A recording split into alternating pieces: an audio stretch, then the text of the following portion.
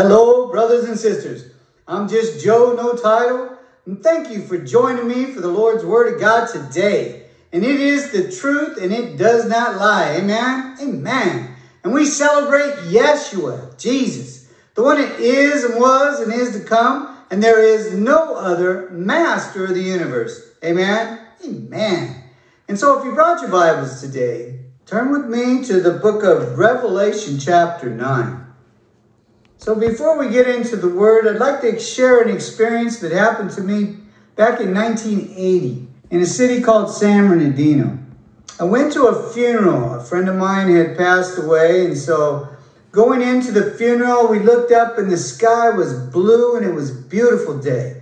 And then upon leaving the funeral, when we stepped out the door, the sun wasn't shining, and the whole sky was completely filled with clouds. And so when I got to my vehicle, I noticed that there was ashes on top of my car. And then I realized these were not rain clouds. These were clouds of smoke. And there was a fire that was called the Panorama Fires. And the fire went on for 7 days and destroyed many, many houses. It was massive destruction. And so keep that in mind as we start reading this chapter.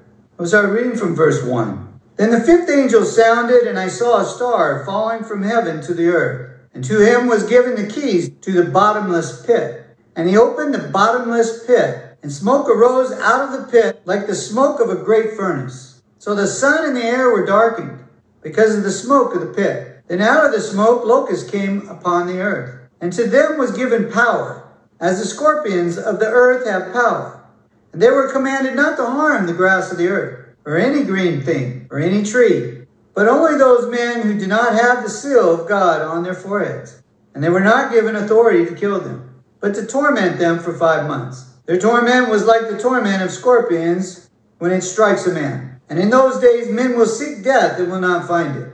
And they will desire to die, and death will flee from them. Now moving to verse 13. Then the sixth angel sounded, and I heard a voice from the 4 horns of the golden altar, which is before God, saying to the sixth angel who had the trumpet, release the 4 angels who are bound at the great river Euphrates. So the 4 angels, who had been prepared for an hour and a day and a month and a year, were released to kill 1/3 of mankind. Now the number of the army of the horsemen was 200 million.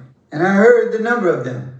And I saw the horses in the vision. And those who sat on them had breastplates of fiery red, hyacinth blue, and sulfur yellow. And the heads of the horses were like the heads of lions. And out of their mouths came fire, smoke, and brimstone. And by these 3 plagues 1/3 of mankind was killed, by the fire and the smoke and the brimstone, which came out of their mouths. For their power is in their mouths, and in their tails. For their tails are like serpents, having heads, and with them they do harm. But the rest of mankind, who were not killed by these plagues, did not repent of their works of their hands, that they should not worship demons and idols of gold, silver, brass, stone, wood, which can neither see nor hear nor walk. And they did not repent of their murders, or their sorceries, or their sexual immorality, or their thefts.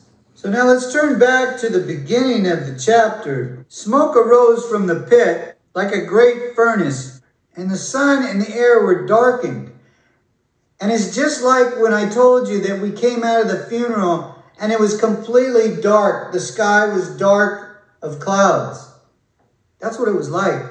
Brothers and sisters, where there's smoke, there's fire. And in verse 4, they are commanded not to hurt any of the grass of the earth, any green thing, any tree. Only the men who do not have the seal of God on their forehead. But we keep reading, when the 6th angel sounds, there are 4 angels that are chained up. Those are bad angels. And they're released on a particular day, month, and year that is already pre-selected, that God has already pre-selected to kill 1/3 of the planet. 1/3 of the people on the planet are going to die, brothers and sisters.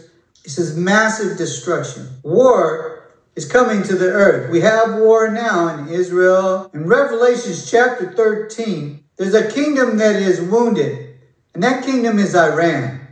And there's a kingdom that heals the wound, And that kingdom is Russia. So the next passage we'll read is found in the book of Zechariah chapter 14.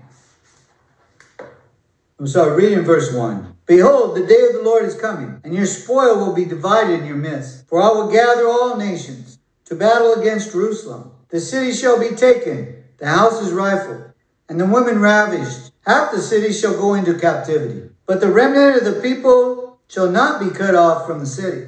Then the Lord will go forth and fight against those nations, as he fights in the day of battle. Reading verse 12. And this shall be the plague with which the Lord shall strike all the people who fought against Jerusalem. Their flesh shall dissolve while they're standing on their feet. Their eyes shall dissolve in their sockets, and their tongues shall dissolve in their mouths. Brothers and sisters, this is an atomic bomb. In the start of the chapter, we find that God is the one that gathers the nations to fight Israel.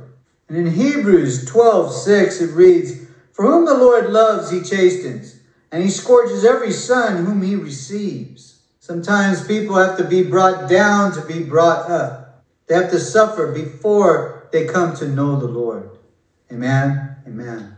He only chastens the ones he loves and scourges his sons. Amen? Amen.